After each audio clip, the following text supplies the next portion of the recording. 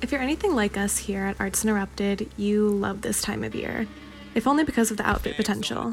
Turtlenecks, corduroys, and Chelsea boots, oh my. And of course, at the end of this month, everyone will don the most significant outfits of all, Halloween costumes. For one day each year, you can shirk conventions of appropriate dress and wear whatever, and ultimately be whoever you want. But what if you don't want to be limited to 1, maybe 3 days out of the year to become cloaked in costumage? Well, turns out you don't have to. As long as you're a wildly successful and enigmatic superstar, that is. In this episode, we're going to get into the who's who of the great masked musicians and talk about why this phenomenon came about and if it's here to stay. Welcome to The Musician Under Me. I'm Max Schauble. I'm Sam. I'm Avin. I'm Emily. And I'm Max Rosenzweig, and this is Arts Interrupted, the Michigan Daily's premier arts and culture podcast. I'm rolling up in the back of a G-Wagon. I'm always on G status. Look, 40 on my lap, that's the heat package. I'm from a hood where we beat rappers. So let's start our foray into costuming in 1966, the year the Beatles permanently retired from touring. This break from touring was the longest stretch of time the band had ever had to explore their own identities after spending 4 years as a singular unit. Paul McCartney spent this time indulging in the simple pleasures of life again, aided by a disguise. He hid his face under a false mustache, glasses, and slick back hair. In fact, his disguise was so effective, he was turned away from a nightclub in Bordeaux. The anonymity of everyday life was transformative. It was liberating not having expectations to live up to. Around this time, the Beatles decided they no longer wanted to be seen as the Beatles they were known to be. "We were fed up with the Beatles," McCartney said. "We really hated that fucking 4 little mop-top boys approach. We were not boys, we were men." The solution was simple to McCartney, a disguise. Through a persona of a different band, they could create a totally different image and sound. And so Sgt. Pepper's Lonely Hearts Club Band was formed. Ironically enough, this album, one of their most acclaimed and influential, came about from a decision to not be the Beatles. In the album cover, we see the Fab Four in character in the center, standing next to their previous solemn-looking selves. It is also interesting to note that the next album they released would be their self-titled one. And while the Beatles were exploring their identity, David Jones was studying Buddhism and learning jazz sax. Around the age of 20, he decided to change his stage name to something more dramatic, David Bowie. From there, Bowie went through a slew of changes, most noticeably Ziggy Stardust, an androgynous, bisexual alien sent to deliver a message of peace and hope before the end of the world. At his final show as Ziggy, after over a year of touring, Bowie left the crowd saying, "Not only is this the last show of the tour, but it's the last show that we'll ever do." Aladdin Sane was the next chapter in the saga of Ziggy Stardust. The name was a play on words of Alad Insane, and is thought to have been inspired by Bowie's schizophrenic half-brother. Similar to the inspiration of Aladdin Sane, Thin White Duke was born at the height of Bowie's cocaine usage and depression. The Thin White Duke was in stark contrast to Ziggy. He was a troubled man who sang about love all while being numb to emotion. Even the costume, platinum blonde slick black hair, black trousers, white shirt, and a waistcoat, had completely evolved. Bowie himself even said that this period felt like a piece of work by an entirely different person. In all, Bowie's personas gave him the freedom to be anybody he wanted. He immersed himself so fully into his roles, it became difficult for him to separate acting from reality. Bowie remarked that Ziggy wouldn't leave me alone for years. Although iconic, these different personas affected Bowie's mental health. "I really did have doubts about my sanity," he said. Yet one of the bands most synonymous with showmanship is Kiss. Founded in 1973, most of the band's live performances involved a complex display of movement, pyrotechnics, and of course, their wild personas, notably discerned by their makeup. Even though only Gene Simmons and Paul Stanley are the lone consistent members of the group, most people can easily recognize Kiss in many of their songs, like Detroit Rock City, which have been a staple of rock music for decades. Propelled to a more sustained and encompassing stardom by their 4th album, Alive, considered to be one of the greatest rock albums of all time, Kiss became defined during that time by their eclectic playing style, the tongue-wagging of Simmons, and the defined persona that simply comes from being a member of the hard-rocking band. But now we're moving to the mid-70s and early 80s, as a young 19-year-old named Prince has just released his self-produced, self-titled album. It was a gorgeous blend of synth-pop, psychedelia, and rock. From then on, the singer would release 39 albums, each unlike the other. He had the ability to defy labels and engage with new sounds and ideas of expression. His name was changed to a symbol that was a combination of the male and female symbols, which fans referred to as love symbol. There's 2 versions, 1 and 2. He then went by the artist formerly known as Prince, or simply the artist. He even had a whole new persona on his album Camille, a pitched-up voice as a feminine alter ego. Like Bowie, Prince's androgyny led him to have an amorphous sexuality that transcended the bounds of both gender and racial stereotypes. But his playing with costumes and facades, not to mention his virtuosic ability, transformed him into a revolutionary. Now we come to the early 90s, where Guy Manuel de Homem and Thomas Bangalter, who met as students in Paris, had recently disbanded their indie band, Darlin, and conceived the personas that would become the dynamic electric pop duo, Daft Punk. Known for their dynamic style and hidden robot personas, Daft Punk first rose to prominence in the late 90s with their debut album, Homework, and achieved even more success with successive albums and notable collaborations with prominent artists like Julian Casablancas and Pharrell Williams. Inspired by an early review of their band Darlin, where they were referred to as Daft Punky Trash, Christo and Bangalter decided to use the review to their advantage, and began the duo Daft Punk after Darlin disbanded. Adopting the robot personas in 1999, which was inspired by the 999 bug, Daft Punk has continuously worn their robot helmets publicly throughout most of their existence, in live performances, and even acceptance of awards. According to the duo, the robot personas and design are meant to reflect ideas of both old and new age views of the future, and its simplicity and reflectiveness. They can express anything they want through the small costume form, which to them is the whole point of adopting personas in the first place. Cultivating a playful and sexual appeal, the UK girl group Spice Girls came to be when 5 young women auditioned for an ad to become a part of a manufactured girl group in the late 1990s.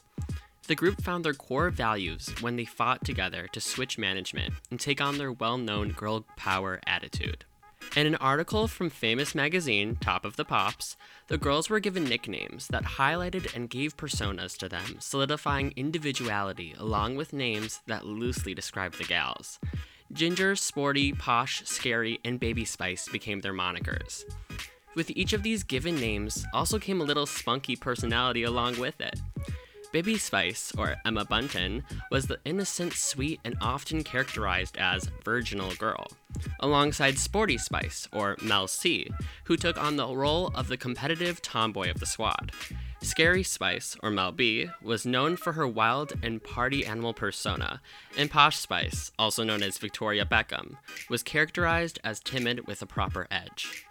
Last we had Ginger Spice, formerly known as Sexy Spice, or Jerry Halliwell, who was the sole proprietor of the group's social commentary piece. Ginger Spice took on the role of the feminist, or so was thought of, as the outspoken, passionate member. Each member had an iconic outfit that fit their personality, and each member also had specific outfits with their performances to highlight their personas. Now let's go to the early noughts. In 1998, Damon Albarn from Blur and Jamie Hewlett became bored of MTV. "There's nothing of substance here," Hewlett said, "so we got this idea for a virtual band, something that would be a comment on that." Thus, the Gorillaz became a manufactured band where the boundary between fiction and reality was completely blurred. With each album they released, they created a complex story of the fictional animated characters. It got to the point where the narrative they created was so wholly encompassing, nobody really cared who was behind it. As a virtual band, Gorillaz was never categorized into one genre of music. They also had total freedom and control of their image, and could manipulate their animations and storylines as they pleased. In early performances, the band members performed as silhouettes behind a screen. When that became old and unexciting, the band used 3D holograms with pre-recorded music.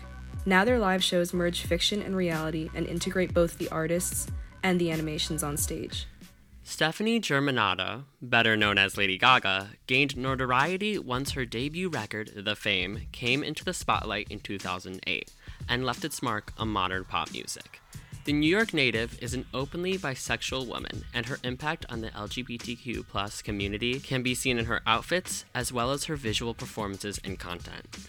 Wearing a drag heel is nothing new to Gaga, as well as wearing flamboyant wigs in a company with outrageous, infamous outfits, like the legendary meat dress that was a statement she made against the homophobic US military's don't ask, don't tell policy.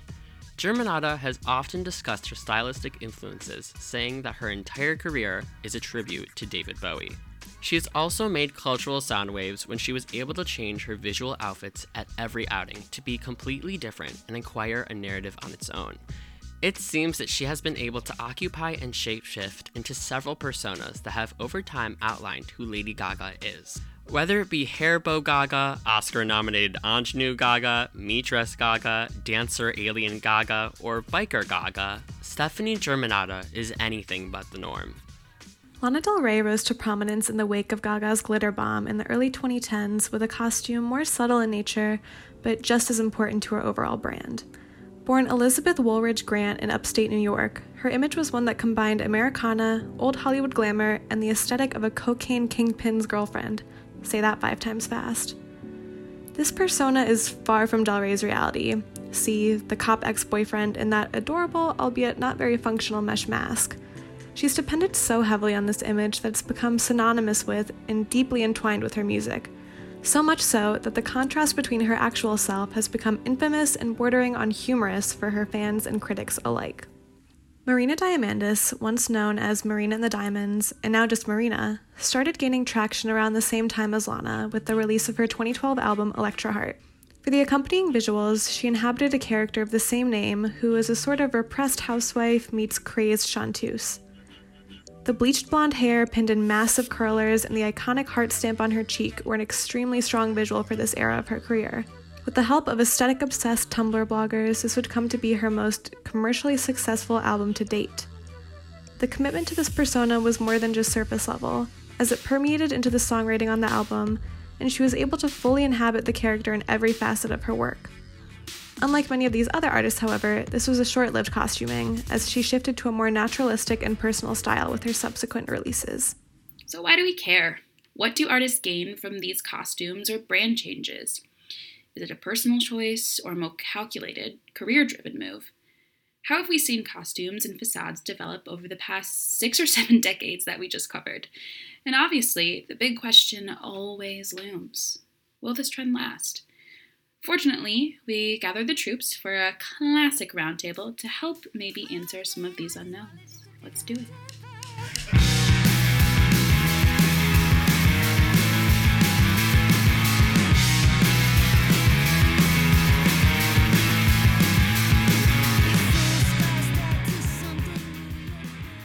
Okay, y'all. We just talked about so many artists, and I'm curious what you guys think the changes have been. Like, obviously, I think with, like, the Beatles and Bowie, it was, and Prince, too, it was definitely more, like, concerted effort. Perhaps it was revolutionary at the time. It was new. What about now? Is this even new anymore?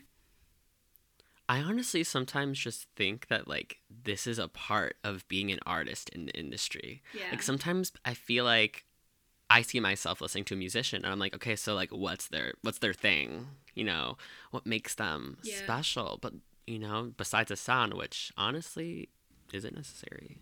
I think that now it's also, like, a lot easier because, you know, back in the time of, like, Beatles and Bowie, it was, like, very theatrical and, like, you had to be so theatrical for it to come across.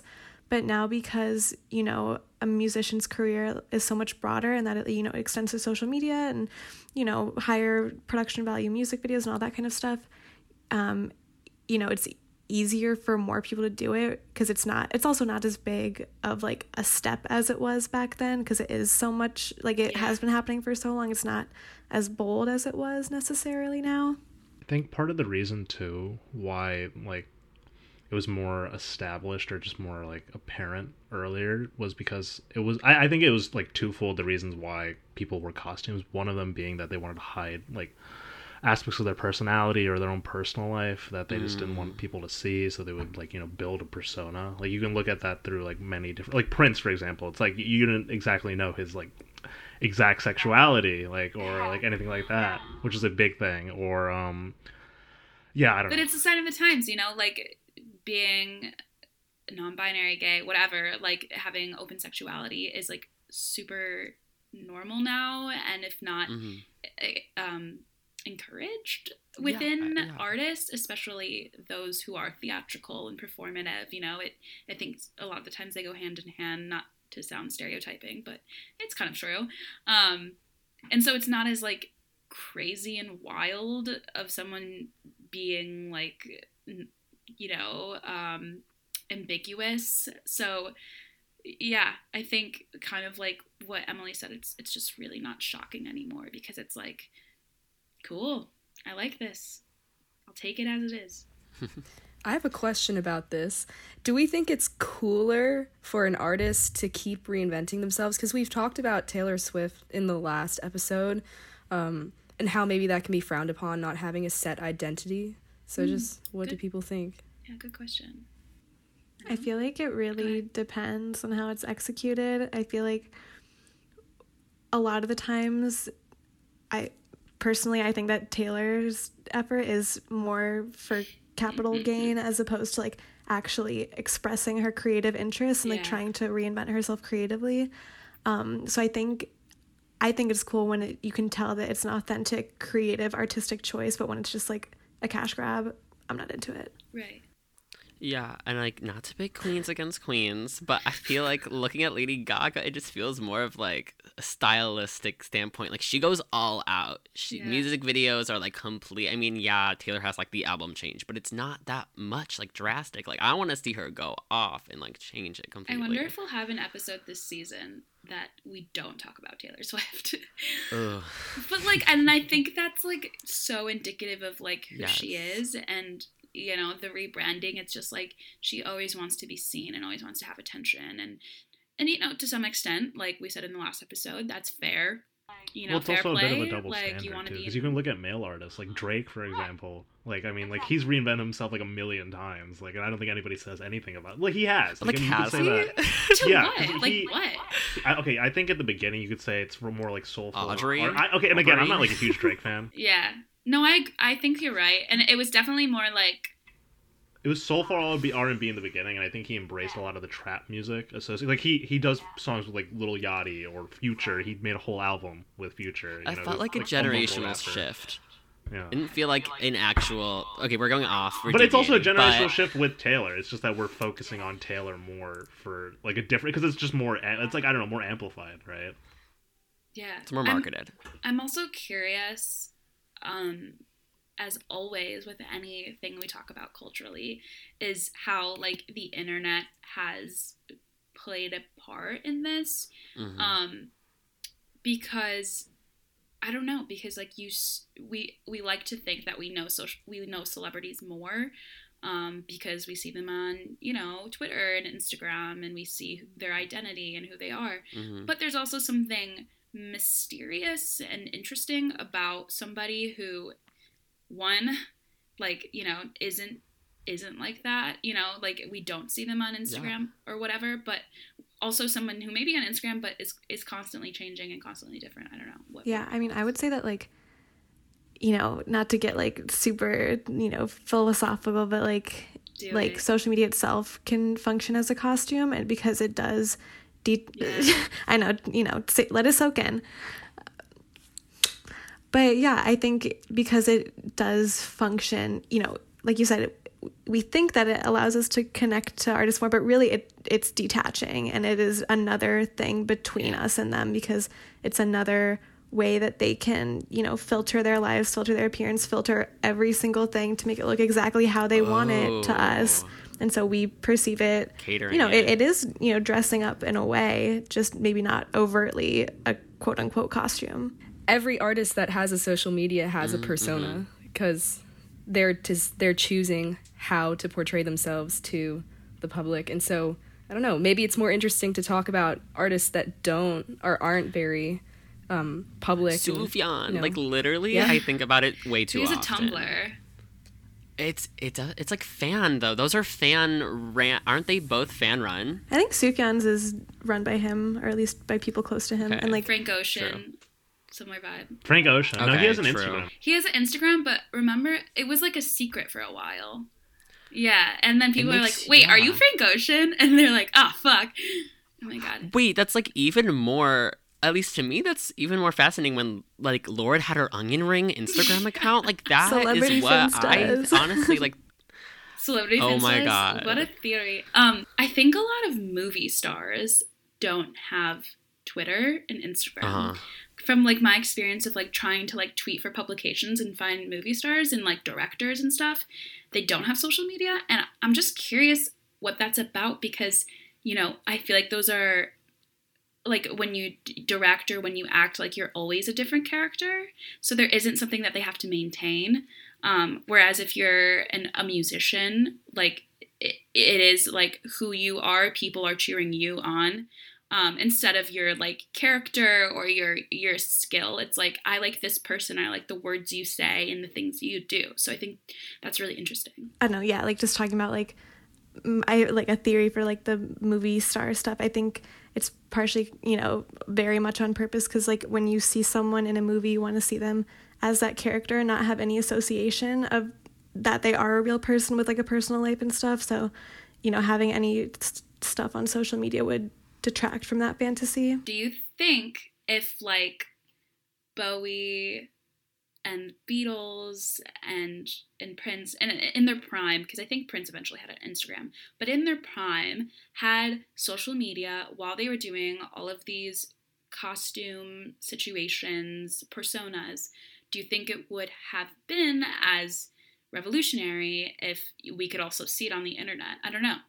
Well, I mean, you also have to look at the era, right? I mean, because I think musicians now, like, I think part of the reason why so many are in social media is to differentiate themselves in what has become a much more crowded field, first. But second, I mean, I don't know how revolutionary it would be, just because I also think a big part of the reason why they donned personas in that time was also to obfuscate the public from who they really were.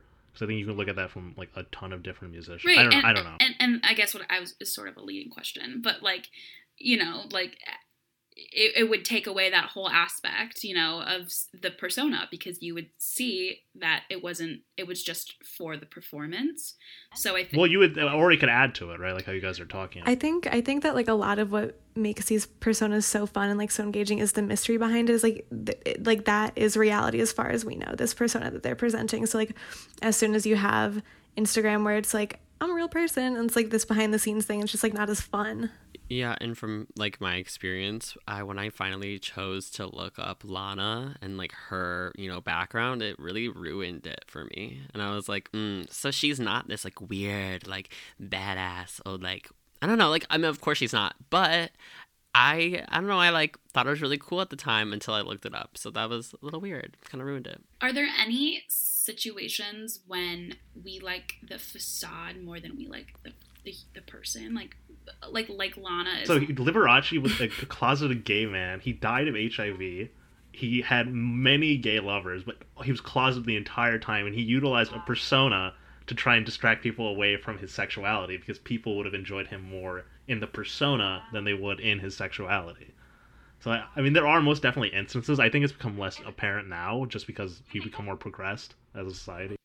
That's so interesting, because I feel like that's like counterintuitive to like all the other examples that we've actually like used, because we're like, hey, like everyone dresses up like this to like you know, transcend gender and like be openly sort of gay and sexual, whereas like Liberace is the complete opposite. So it's so interesting, in the antithesis, one might say. So it's so interesting how like costumes can function so differently for people. I know, and I was also just going to ask, do we think that costumes, like, I mean, we've talked about Lana and now Liberace, but do we think they're gimmicky or more gimmicky than they are authentic? Their point is to be gimmicky, isn't it? Like, I mean, that's like part of the appeal of wearing a costume, is so they can just be so flamboyant and outrageous that they're different, or, you know, more cool or interesting than other. Like, look at Elton John. Another example that I was just thinking about was the Beatles. Like, they created their persona to get away from the public eye and to focus on themselves and figure out who they were as a band. Yeah, and like the Beatles also had like hella eras. And so I think like a lot of the thing that we also talked about earlier, or I guess when we were planning the episode, was that this also is a way to explore general musicality and, if the Beatles didn't have that whole persona, perhaps the switch from like poppy bands, like if they were still poppy and making Sgt. Pepper stuff or Revolver stuff or White Album stuff, whatever, it would have been kind of weird, and I don't think it would have been as successful, because they're like, well, the Beatles are doing this weird music, but like with the addition of the whole persona, they could kind of, break off from who people thought they were and, expand their, explore musical genres. I totally see that. Yeah. And two examples that come to mind to me right now. Miley Cyrus' current Bob rock situation she's pulling off at the moment. That is to go along with, her rock music, which I think is dope. And then like Rico Nasty got this like whole Moha kind of thing, like this cyberpunk, because like she's doing hyperpop. So like it kind of fits the situation. It works along with the album. So it's more cohesive, I would say. Last question, as we do we think people are going to continue costuming and personas throughout music history? Ooh, I'm thinking right now, it's really hard to become an up-and-coming musician, I feel like, without social media. Like, that's how you get it spread out. At least that's what I think about, like, listen to my song on TikTok. I think you almost need to, because there is such an oversaturated music sphere. Maybe not oversaturated, but just like, there's a lot of people, and there has to be a way in which you are different, in which you are unique, and something no one's ever seen before. And Lady Gaga did it. She was this crazy pop star, this slutty, weird person, and she did it. And I think we'll always see people trying the most extremes in order to get. I think also, as long as people want some privacy too, they're gonna do it just as a means to separate their, personal life from their professional life. I think it's going to be harder for an artist to be more authentic as time moves on. And I also think that maybe more people will be using costumes and personas to lash out, like with all the misinformation. Classic. Fake news.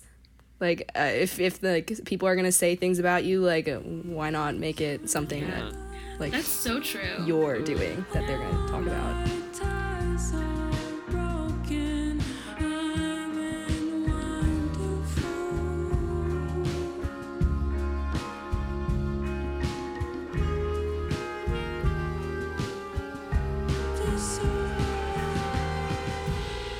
That's about it for this week's spooky episode of Arts Interrupted.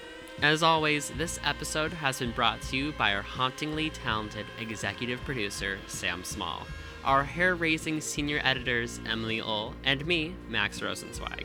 Our spine-chilling content creators, Avin Kutyal and Max Schabel, our supernatural audio producers, Will Peterson, Ben Schreier, and Sam DeBose, and last but not least, our audio engineer, Spencer Harris, the friendly ghost. Now, go out there. Well, don't go out there. Stay in, silly, and dress up as whoever you want to be, but don't ghost us. Stay in tune for our next episode in 2 more weeks. See ya. Boo.